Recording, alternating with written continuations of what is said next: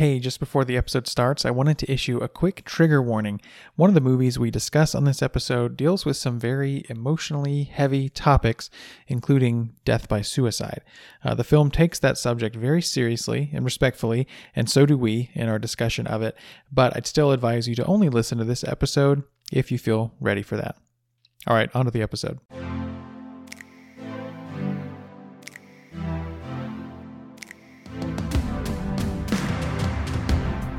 Hello, and welcome back to Art House Garage, the snob-free film podcast where we make art house, indie, classic, and foreign cinema accessible to the masses. I'm your host, Andrew Sweatman, and I want to start by saying Happy Pride! It's June, and to celebrate Pride Month, we're dedicating both of the June episodes to queer cinema. We are putting the Technicolor Marathon on hold for a few weeks, but don't fret, Rance Collins is back today to discuss our first Pride Month film, which is called The Children's Hour. Before we get to that, I'll give my quick review of the film that won the Grand Jury Prize at 2020's Venice Film Festival and just hit theaters this year, a Mexican film called New Order. Stick around. Venga, a ver, los novios, un brindis por los novios. Dales unos shots a los novios, por favor. Todos un brindis. Oye, ¿qué haces? ¿Qué quieren?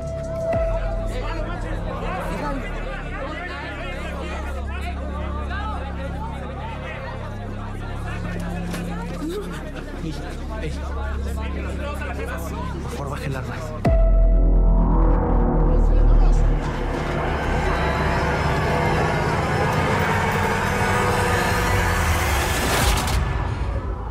Hijo, no regresen. Escúchame, no regresen. ¡Mamá!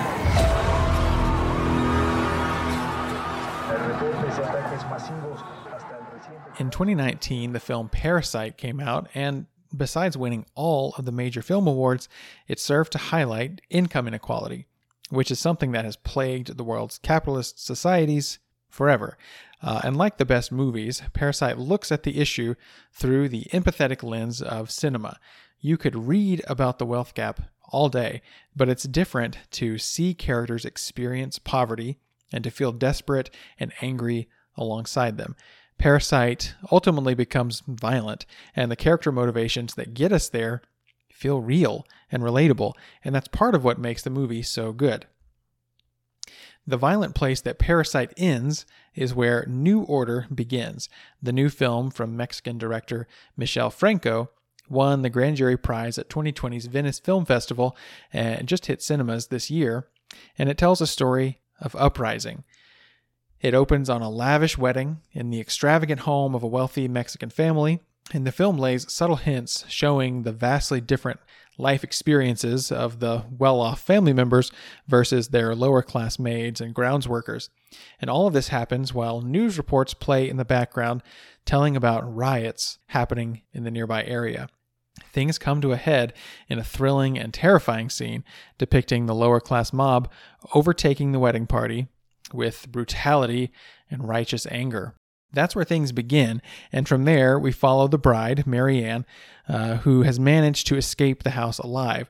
She tries to navigate the city, which is in a state of serious unrest after rioters have killed untold hundreds, and the military begins to take control and establish a police state. The film is ultimately an intense and largely tragic series of events, and not for the faint of heart. Despite the heaviness of the story, New Order is incredibly stylish. It's full of engrossing verite camera work and really bold colors. Marianne wears this bright red suit for much of the film. It's really striking. And the rioters have this deep green paint of some kind that sort of seems symbolic of their resistance. And they throw it at people and it shows up in unexpected places. There are some truly stunning shots here, including a sequence inside a moving car that reminded me of some of the incredible shots in the film Children of Men from another Mexican director, one of my favorites, Alfonso Cuarón. The subject matter of New Order feels up to the minute in the way it addresses social class and the rising tension that seems to be building in recent years all over the world. And the film makes a strong case that things need to be changed on a macro level before something like this really happens. It really makes this kind of uprising feel real and believable in the way that cinema does best. But as prescient as much of this movie feels, the story loses a lot of steam as it goes on.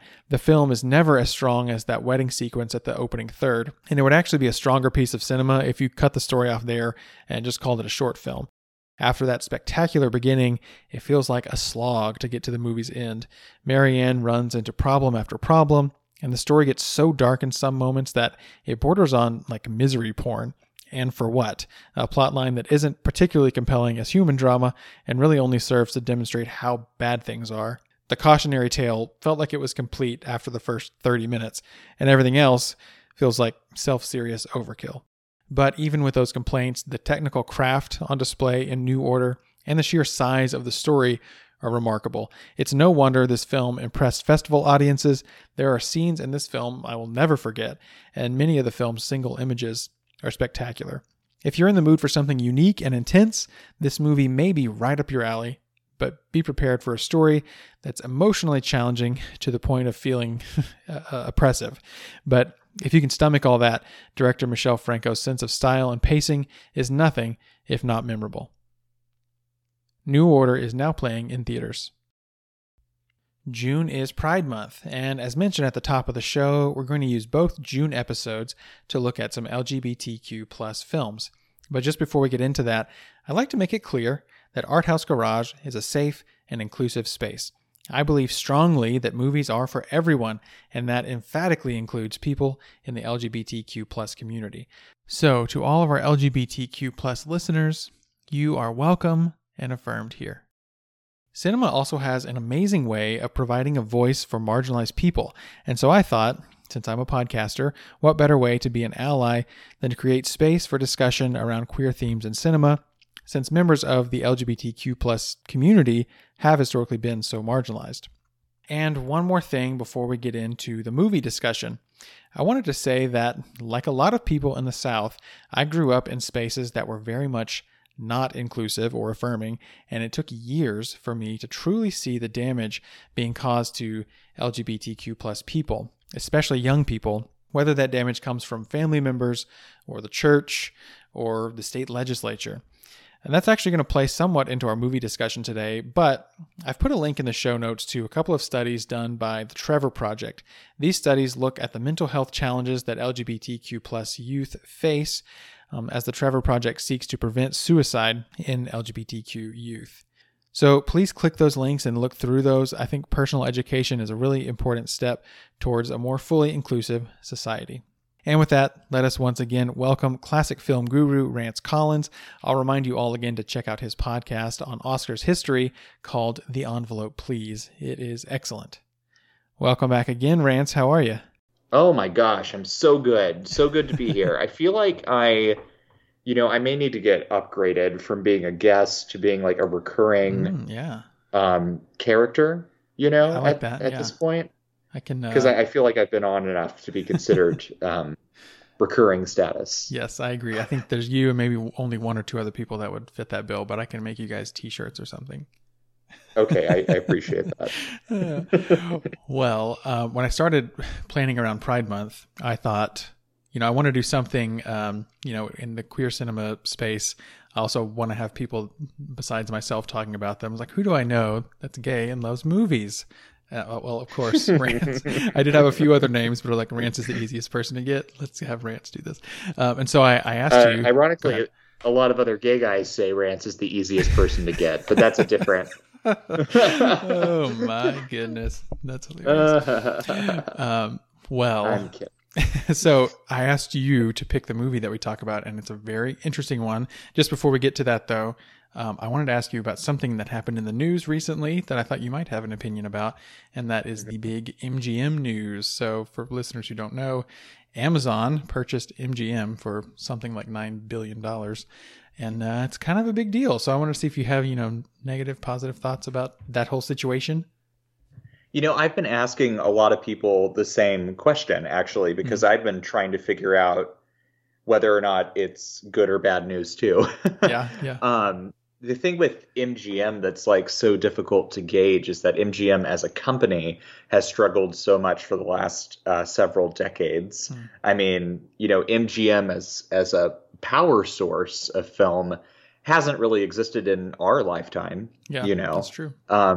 They have Bond, you know, because of United Artists, but the United Artists Library is the biggest part of MGM, I think more so than the movies that the studio actually produced in the last 30 or 40 years, because the crown jewels of the MGM library are in possession of Warner Brothers. Yeah, so like that's not even part of this, right? Yeah, so if you're Wizard of Oz, Singing in the Rain, Gone with the Wind, you know, the movies that people think about as being MGM movies, those don't exist in the movies that make money, if you will, outside of Bond, don't exist in the MGM library.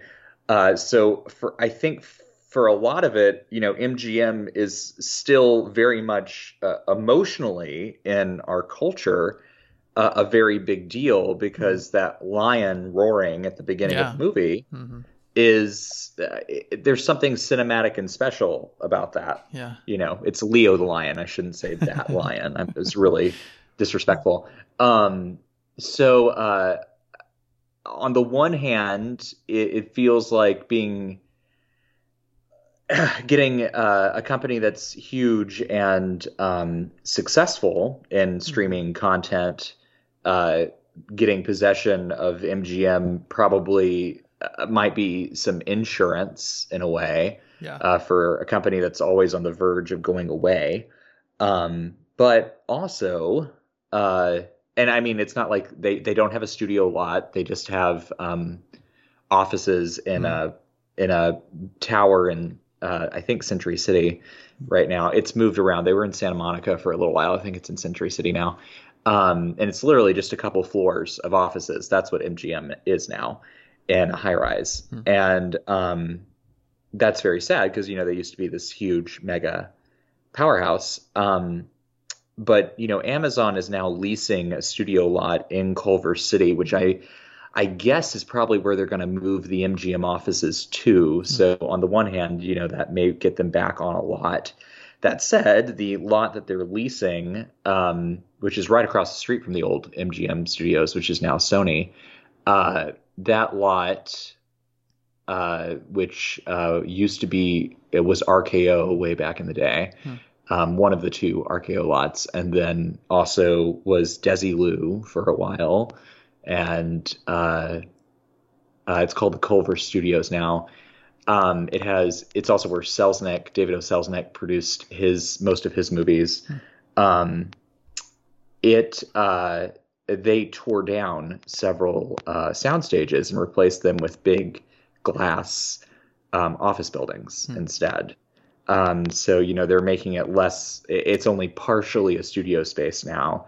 And they took away these, you know, super old, like 100-year-old sound stages for these big glass office buildings. And if that's what Amazon is thinking of being the movie business, that makes me sad, and that gives me pause.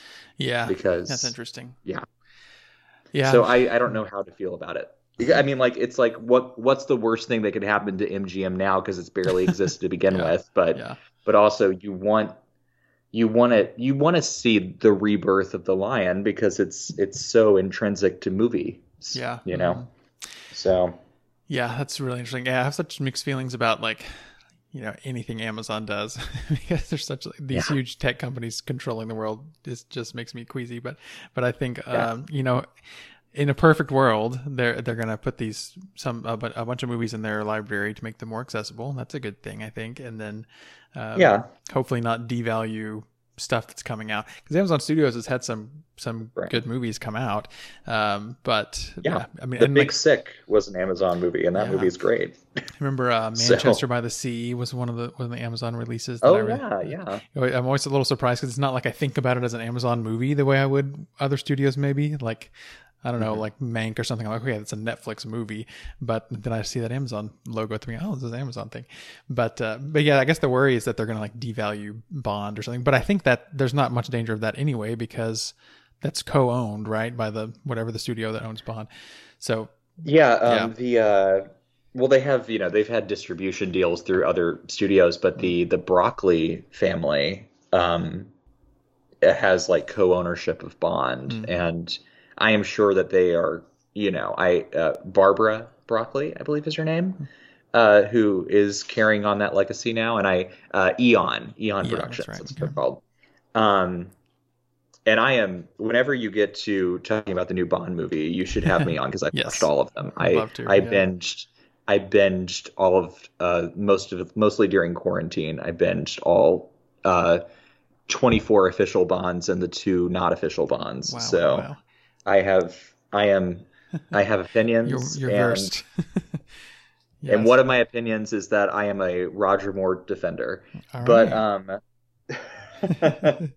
I think he gets a bad rap. But anyway, I think that it'll be interesting. It's also interesting that this news happened right after we learned that AT&T is divesting themselves. Yeah. So now Discovery owns HBO, which is so strange to me, but whatever. I guess. Well, I mean, it's an entertainment company, so at least it's, in that family. But the thing that's interesting about that is, like, one tech company dumped their studio, and another tech company is buying a studio. So we have, it's interesting. Tech definitely sees the convergence of the mediums. Yeah. Yeah, and I wonder, I've heard, pundits saying, we may see more big companies, Apple could buy, whatever studios that are struggling right now. So yeah, it's interesting. And well, I guess it'll be something to follow. But thanks for giving your thoughts. I was like, as soon as it happened, I was like, I got to ask Rance about this, because he might have some thoughts. Well, many thoughts. Okay. Let's move on and talk about today's movie, The Children's Hour. Go back to Joe, Karen. It's too much for you this way. Stop talking about it, Martha. Let's pack and get out of here. Let's take the train tomorrow. The train to where? I don't know. There must be some place we can go. I don't know where it is. They know about us. We've been famous. But this isn't a nuisance, they say. We've done. Other people haven't been destroyed by it. They're the people who believe in it, who want it, who've chosen it for themselves. We aren't like that. That must be very different. We don't love each other. We've been close to each other. Of course, I've loved you like a friend, the way thousands of women feel about other women.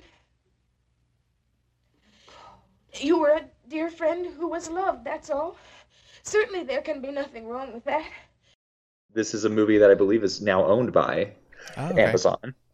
Oh, wow. So maybe this will be streaming. We were just talking about how this wasn't streaming anywhere convenient, but maybe it will be on Amazon before long. The movie is called The Children's Hour. And it's amazing because, so we're going to talk we're going to talk spoilers, but not yet. We'll talk kind of our general reactions and some of the history behind it before we get to spoiling it. We do need to talk about the ending of this movie. But yeah, you chose this as something to talk about for Pride Month, and it's something I'd never even heard of. And so I'm so glad I asked you that. These are the kind of things that I discover doing this show. But and the cast is incredible, and I was like, how have I not heard of this movie?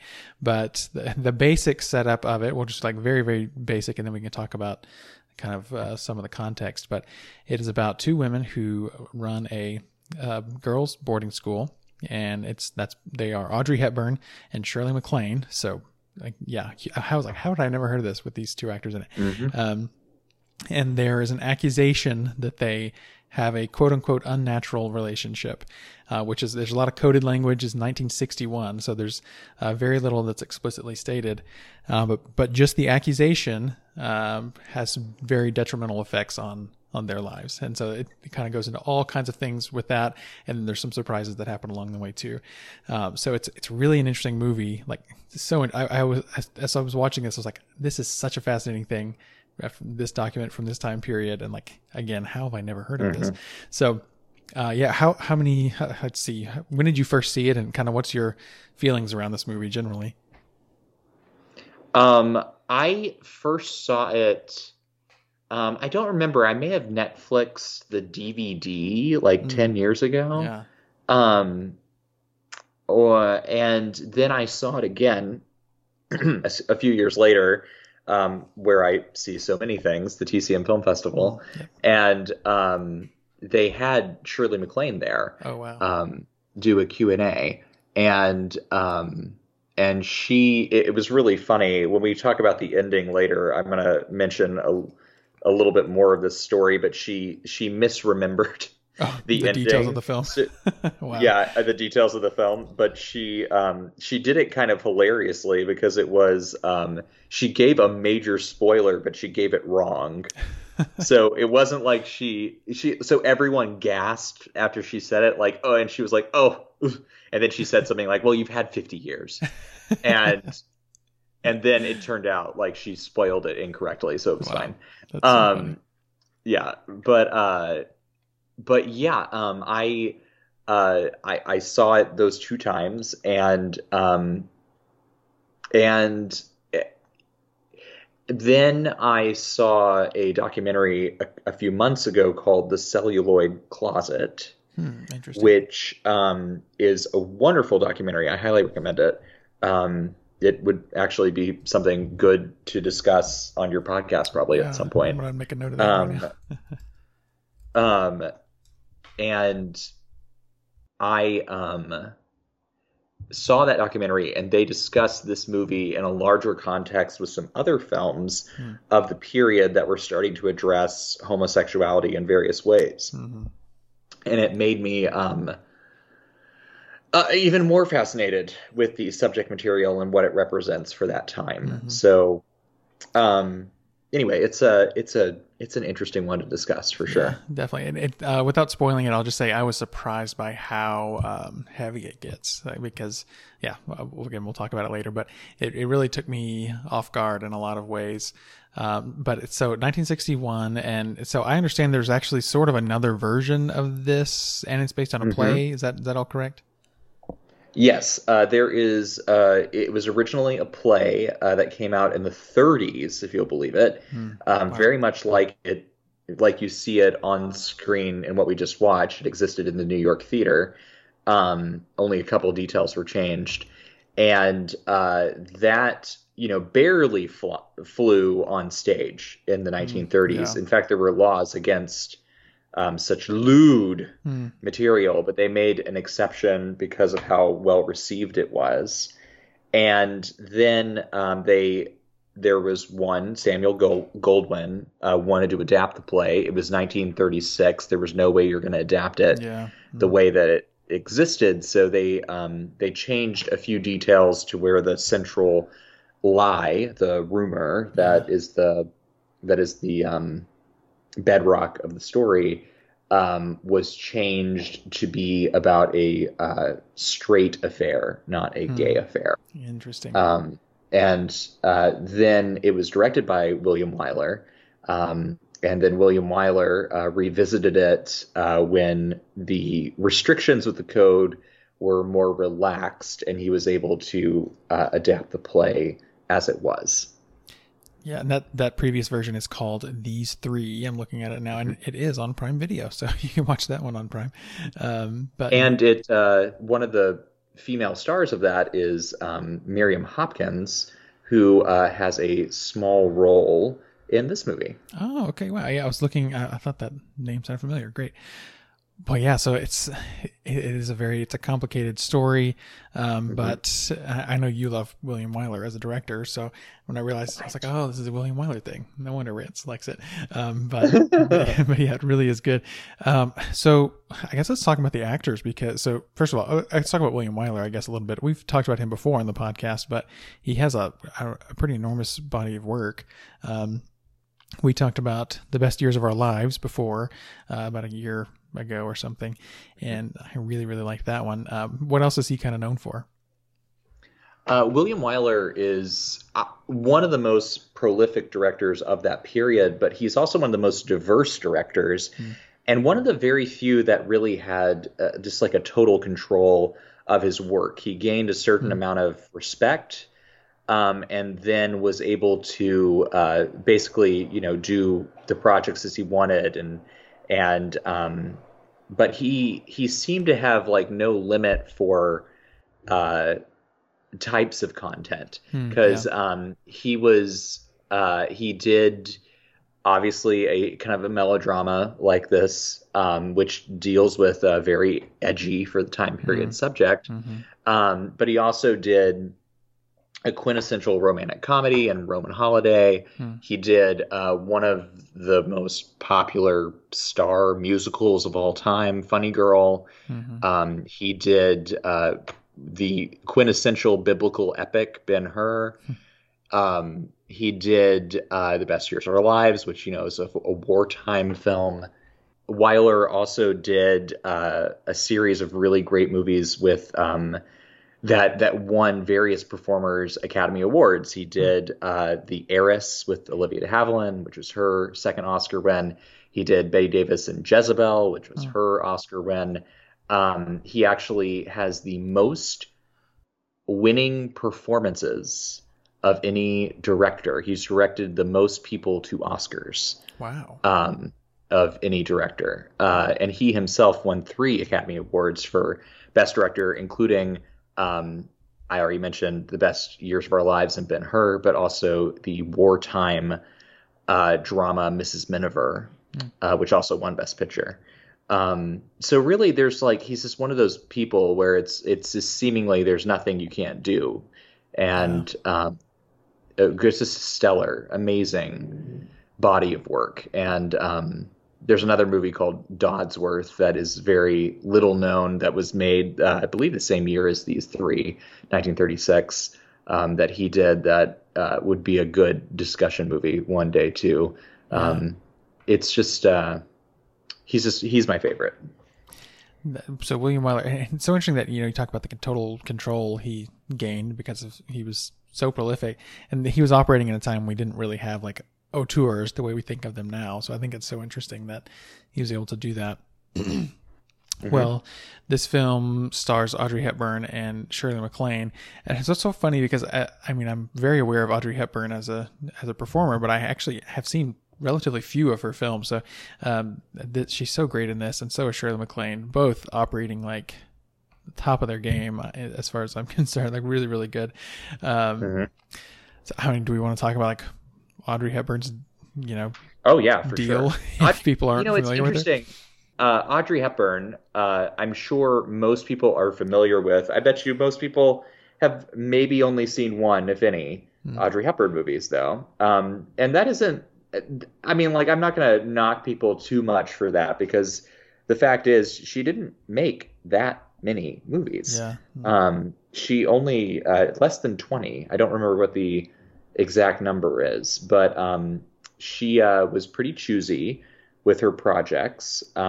She was a top box office star from about 1953 with Roman Holiday till about 1967, when she made both Wait Until Dark and Two for the Road. And that 14-year period, she's ruling the roost. And then she chooses to concentrate on her family and doesn't really make movies for about a decade. And then after that only makes a few movies sparingly, with her last theatrical film being the Steven Spielberg film Always, in case anyone's wondering. Yeah. So she has a career that spans all the way to Spielberg, but there's she's very choosy, but the movies she makes are all very wise choices, because there are very few duds in her filmography. Very few movies that people couldn't watch and get something from today. Yeah. She's probably most famous for Breakfast at Tiffany's, in large part because of the style of her in that movie, the little black dress and, just eating a bagel or a donut. Is it a bagel or a donut in front of Tiffany's? Yeah, bagel, I think. She's, despite controversy surrounding this particular film and its casting, she is known for My Fair Lady, probably in popular culture as well. And Sabrina and Roman Holiday. So there's a lot of good movies to choose from, but I think what a lot of people don't realize about her, because she comes off as this kind of light, airy, often very funny woman, is they don't know how good she is of a dramatic actress. Yeah. And this is one of the best examples, alongside another movie called The Nun Story, I would say. Perhaps her best dramatic performance. Yeah, because in this she really has some very fiery moments where she is kind of giving some vitriol to some other characters, and yeah, just it's a little bit not what I expect from Audrey Hepburn, but it was really, really good. So fantastic to see her in this, and it definitely colored my perception of her in a good way, I think. Shirley MacLaine, let's talk about her. So she's been around for so long and done so many things. Yeah, it's funny. I forget how long her career is sometimes, because I think that I associate her heyday as being in the 80s, because the thing I think I most associate her with is Terms of Endearment and Steel Magnolias, things like that. And it's so interesting that she has had a career that has spanned so many phases, to the point where she continues to get cast in, grandmother roles now regularly today. And she's still very much a presence in the world of film. Also, this is just an aside, I always forget that she's Warren Beatty's sister. Oh yeah, I forget that too. Yeah. And that just adds a whole other level of interesting to her life, and the fact that, in her opinion, she has had many lives. So, she's famous for being new agey, in her thoughts and beliefs. And she actually makes a cameo in a movie called Defending Your Life, which is a really great Albert Brooks comedy from the 90s that has Meryl Streep in it as well, and as Albert Brooks. And it's like it takes place in heaven, but it takes place, in purgatory. And never heard of people. It's like in the city that you stay in before you get to go to heaven, or if you're just going to end up staying in purgatory forever or whatever. And she has a cameo in this one section as a past life expert, which is sort of reflecting her real life, like expertise, quote unquote expertise on that, right? Yeah. When I think of Shirley MacLaine, I always think about The Apartment, which is one of my very favorite movies, and I kind of experienced it when I was, learning about feminism for the first time, kind of, and she just breaks your heart, and it kind of helped me have a little more empathy for, I don't know, the female experience in a way that I didn't have before, and she's so good in that. So that will forever be one of my favorite Shirley MacLaine things is The Apartment. She has that great line. She has that great line in the Apartment about the broken mirror. Some of my favorite pieces of dialogue. Why is your mirror broken? Because it makes me look the way I feel, or whatever the line is. Yeah. Yes, that's a very good movie. It is a great movie. So the other actors in the Children's Hour are maybe less. I didn't recognize really any of them by name, at least. But yeah, let's talk about some of them. So James Garner is the male lead here. Do you know James Garner? Not that well. His name sounds familiar, but James Garner is was a really steady leading man in the 60s. He had been on TV in a TV show called Maverick, which was later made into a movie with Mel Gibson and Jodie Foster and James Garner as well. They brought him back as a, hat tip to his TV show. And, which hat tip really works well when you're talking about a Western. Cowboys, yeah. I didn't even intend to make that pun. And then he also became a romantic lead in like Doris Day comedies in the 1960s. And then he was on a TV show in the 70s as well. The name is escaping me right now. It was like a procedural in the 70s, let's see. Nichols, Sheriff Frank Nichols and Nichols, or The Rockford Files. The Rockford Files. Yes. Yes, and then he was in the 60s. He also was in The Great Escape. He's the other lead besides I've Steve definitely Queen. seen that. Yeah, okay. Yeah, and he was in a John Frankenheimer movie called Grand Prix. And John Frankenheimer is incredible, and he also was all the way up to movies like Space Cowboy. Yeah, I was just seeing that, and The Notebook. I think he's the old man in The Notebook, right? He's the old man in The Notebook. That's probably what I should have led with for people. I went to his IMDb and it's like, The Notebook. There you go. That and Divine Secrets of the Yaya Sisterhood. Those are the ones that people probably know. He's one of those people that you may not know, but you know. Yes, I'm realizing that live on the air. It's like, I do know this guy. I mentioned Miriam Hopkins earlier. She was a pretty prolific leading actress, particularly in the 30s. She made a lot of really good pre-codes when she was a younger leading lady. So she did some racier fare. And then there's an actress named Faye Bainter who plays the aunt in the movie. And Faye Bainter up in a way, yeah, she's the one who basically causes everything to happen. Her granddaughter is the one who causes everything to happen, but she puts it in further motion.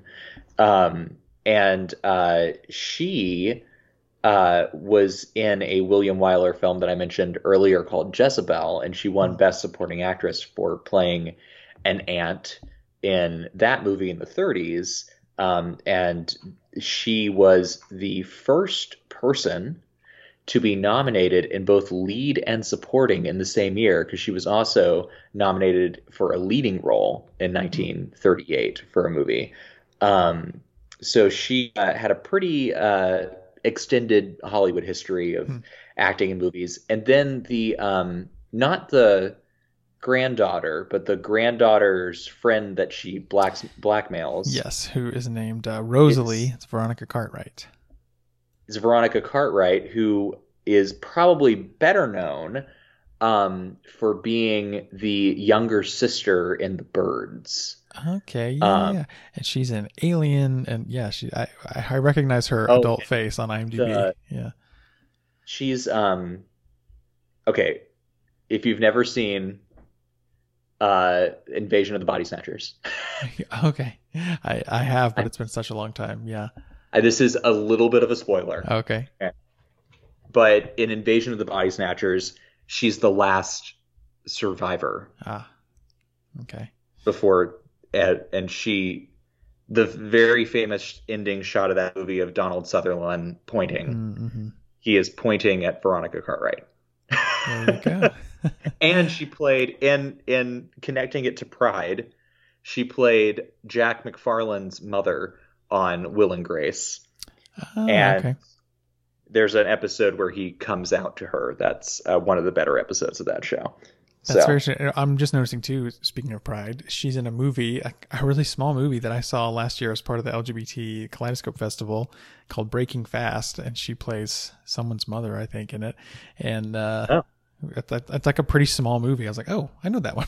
And it's about a Muslim doctor who's gay in LA. There's a whole lot about like Muslim culture. It's really an interesting movie that's called Breaking Fast, and it looks like it's on Hulu, so you can watch that if you want. Look at that. So yeah, this is a pretty deep bench, Yeah. if you will. Mm-hmm. You know, it's a good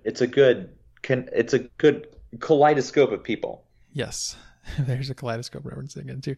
Yes. Yeah. All over the place and yeah, really, really well written. So I guess let's talk about the plot, and maybe we can talk about the first third or so before we spoil anything. Go ahead.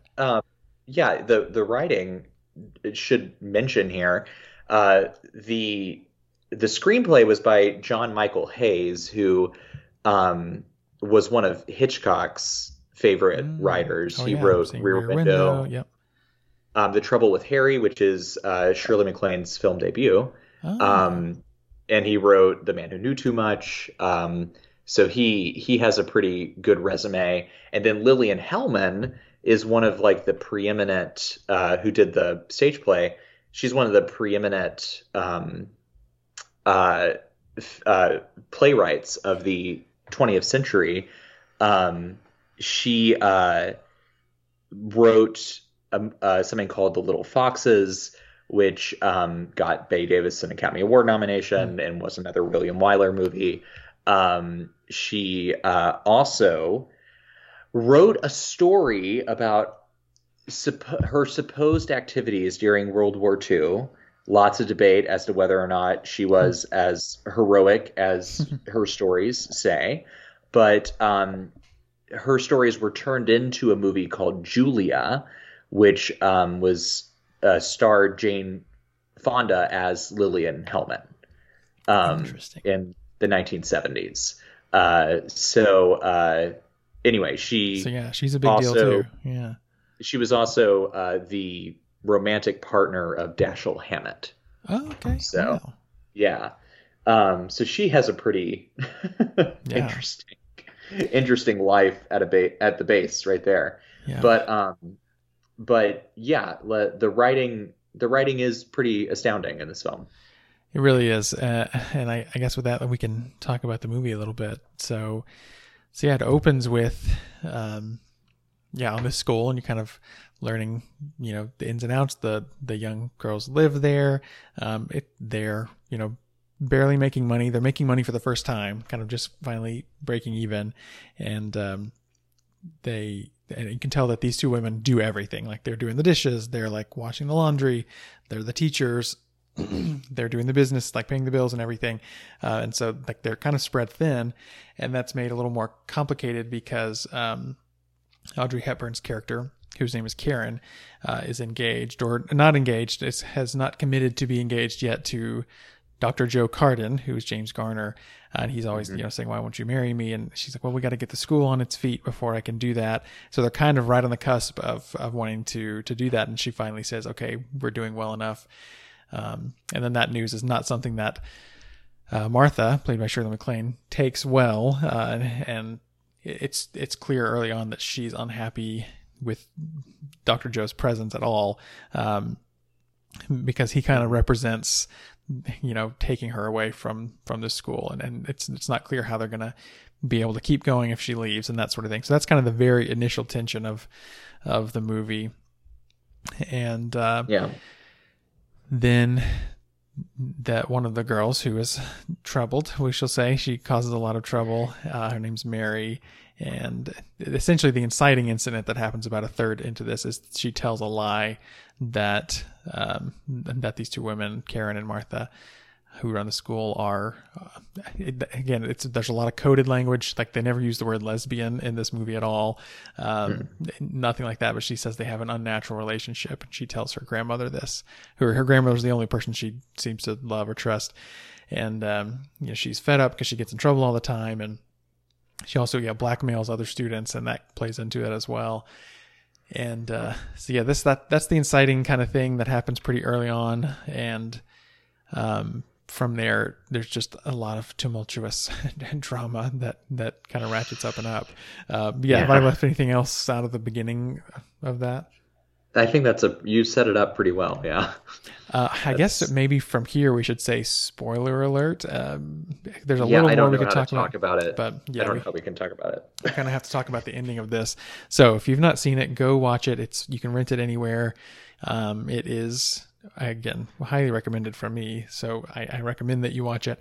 But okay, let's talk about the rest of it. So yes, the Mary Tilford spreads this lie. And it's the scene where she tells her grandmother is very interesting because they're in the back of this car and she's kind of going, it's very like, a young girl telling gossip, like, well, so-and-so said this and so-and-so said this. And the grandmother has to kind of put it together from these little bits and pieces. And yeah, so it's played really interestingly. And there's a few moments where, and again, it's like, it's not really said explicitly. Later in the film, there's an explicit sentence of like, they said that we are lovers. And like, that's as, I think explicit as anything is ever said. But there's several moments where that the information is being told, but it's in the distance and it's silent and we can't hear it. But I thought that was a really nice touch. The one in there in the car, they're like, it shows the driver is driving them and he has the glass window up so we can't hear, but we see the grandmother's reaction to hearing this secret. And then later so all the girls are being pulled out of school because the gossip is spread around between all the moms in town. And they're like, why is everyone pulling their kids out of school? What's going on? We're going to go bankrupt.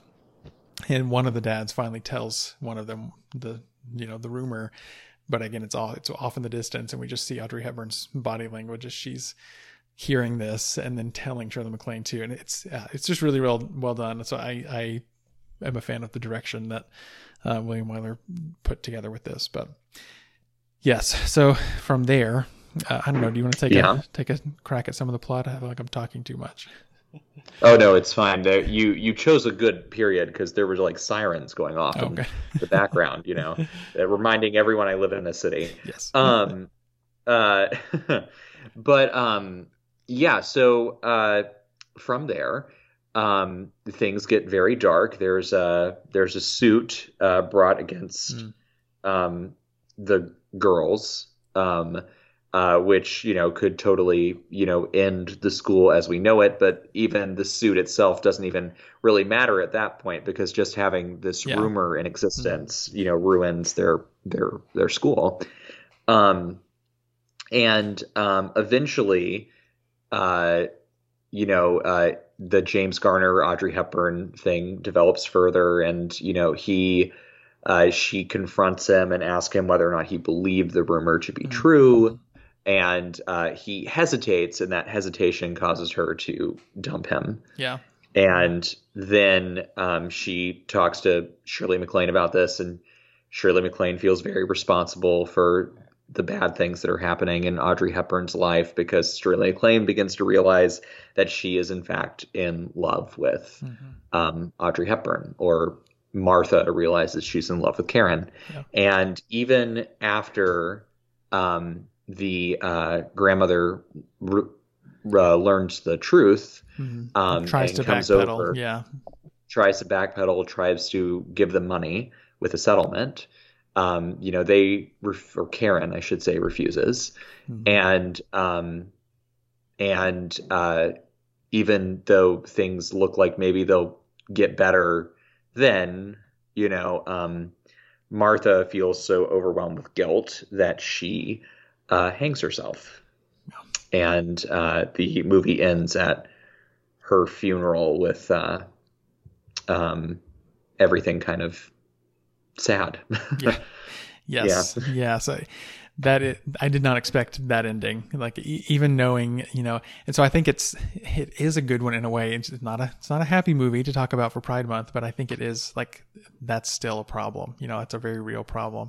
And I think the scene where Shirley MacLaine is, confessing that I do have these feelings, and she has so much internalized shame about it, clearly, and so I just think it's like we feel all the shame from her, and so I thought, if this were real life, this might happen, and I didn't think that would happen in this movie, but it does, that she dies by suicide, but very dark, very, very, very dark. But I mean.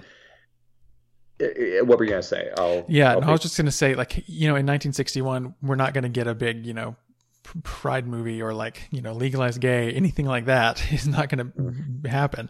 But I think in a way, this movie probably did something to kind of foster empathy because we see alongside Shirley MacLaine, like the movie is on her side, you know, in a way, and she's not like it a is. villain. Yeah. And so I mean, I can imagine for people at the time and people today watching this can see like, one, this isn't a choice. Like this is, and it's not something that, basically that the problem is society and their treatment of her with this, and like how much damage it does to her to have, you know, all the talk of it's a sin and all this that's like in the legal system, and all of that. And that ultimately leads to her where she ends up. And it's just really heavy. And like, yeah, I it's a serious movie and it's a dramatic movie, but until that ending, it didn't, I didn't realize it had quite the teeth that it has, I think. And it really, really impacted me. So yes, I think this movie, in a way, shines a light on an issue that's still very much a real issue. Yeah. And, you know, it's so important. It's such a great example of how, homosexuality was dealt with during this period. You know, if we went back to the early 30s and into the 30s, less so as the code comes into play, the production code. But you know, there are depictions of gay people in as like very coded, flamboyant, you know, characters that are kind of, you know, just there for laughs. And that's kind of the first representation you really get. Then once they actually start tackling the subject, as the restrictions loosen in the 60s, you get movies like this.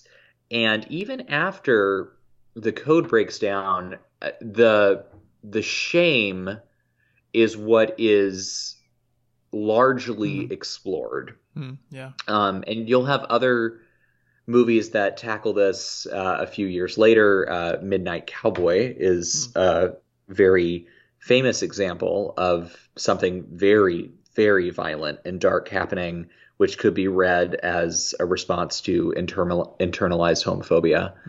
And especially since that movie was directed by a gay man, which takes it even farther. Oh, wow. But this is one of the earliest examples of what is going to become a trope, which is a double-edged sword, because it does, on the one hand, actually show in an empathetic way something that was not being discussed and was considered illegal in much of the country. But at the same time, it also is perpetuating this suicide aspect, which is very real and very honest. But for a long time, that was it. Yeah. As far as homosexual depictions on film. So you can only imagine what it would be like to only see death as your choice in cinema. Yeah. You know? So I picked it because I think it's a great movie, but I also think it is a very, perhaps the best example of a very unfortunate trend that becomes a very just a very interesting trend that happens over the next couple of decades after this movie. Yeah, I guess it's a while before there's really movies celebrating, you know, gay joy and that kind of thing. Yeah, yeah. To be fair, I mean, like outside of some smaller examples, you know, there's a few indie films that are smaller movies. You know, probably the most famous early example would be like Boys in the Band, which was remade this last year. Oh, yeah. But you know, and there's some other not super well known, but I mean, then, you know, in the 80s, particularly in the 90s, when they really start making movies about it, you know, AIDS becomes the overwhelming topic. And I don't think positive queer representations really happened until the 21st century in any type of regular way. You know, in the 90s, we started getting more like, the sympathetic gay best friend and my best friend's wedding, or In and Out. You got a good, more positive representation. But even then, a lot of the positive representations, in the post Ellen, post Will and Grace world, have not been of lesbians or trans people. They've been of white gay men, which is, it's interesting that and they've been played by straight men, largely. That's a whole other interesting conversation about, should that be the case? But anyway, go on. Yeah. So, I mean, like, even when Will and Grace was on the air, Sean Hayes was not out until after Will and Grace, the original series, ended. So, and Eric McCormack is straight, and there's nothing, I wouldn't change the cast of that show. No. I'm just saying it is interesting, that, the first, it seems like such progress, but it should be noted that the progress for, speaking specifically to this movie, lesbian representation on film, outside of perhaps being used as a sexualization by straight men, is something that I still think is struggling to happen, because we've had movies like Portrait of a Lady on Fire, and we've had Carol. Yeah. But as far as, really a happy lesbian movie, have we really gotten a lot of happy lesbian movies? Not really. I'm remembering the only thing I could think of is whatever that Christmas movie was last year with Kristen Stewart in it. I know, and that was a Netflix movie. That wasn't like a huge major release. But so there, I think that this is an important movie to talk about as well, because, like, how far have we really progressed from this moment? Yeah, wow, that's a really good point. And yeah. Well, that is very interesting. Bring everything down. Yeah, that's okay. Well, I was going to ask, do you know anything about the response to this movie at the time? Well, looking at the box office, it had a pretty large budget for the time. 3.6 million is the figure I'm seeing. And it only made 3 million at the box office, which would have been a respectable amount to make in the early 60s, but not if your production costs are that high.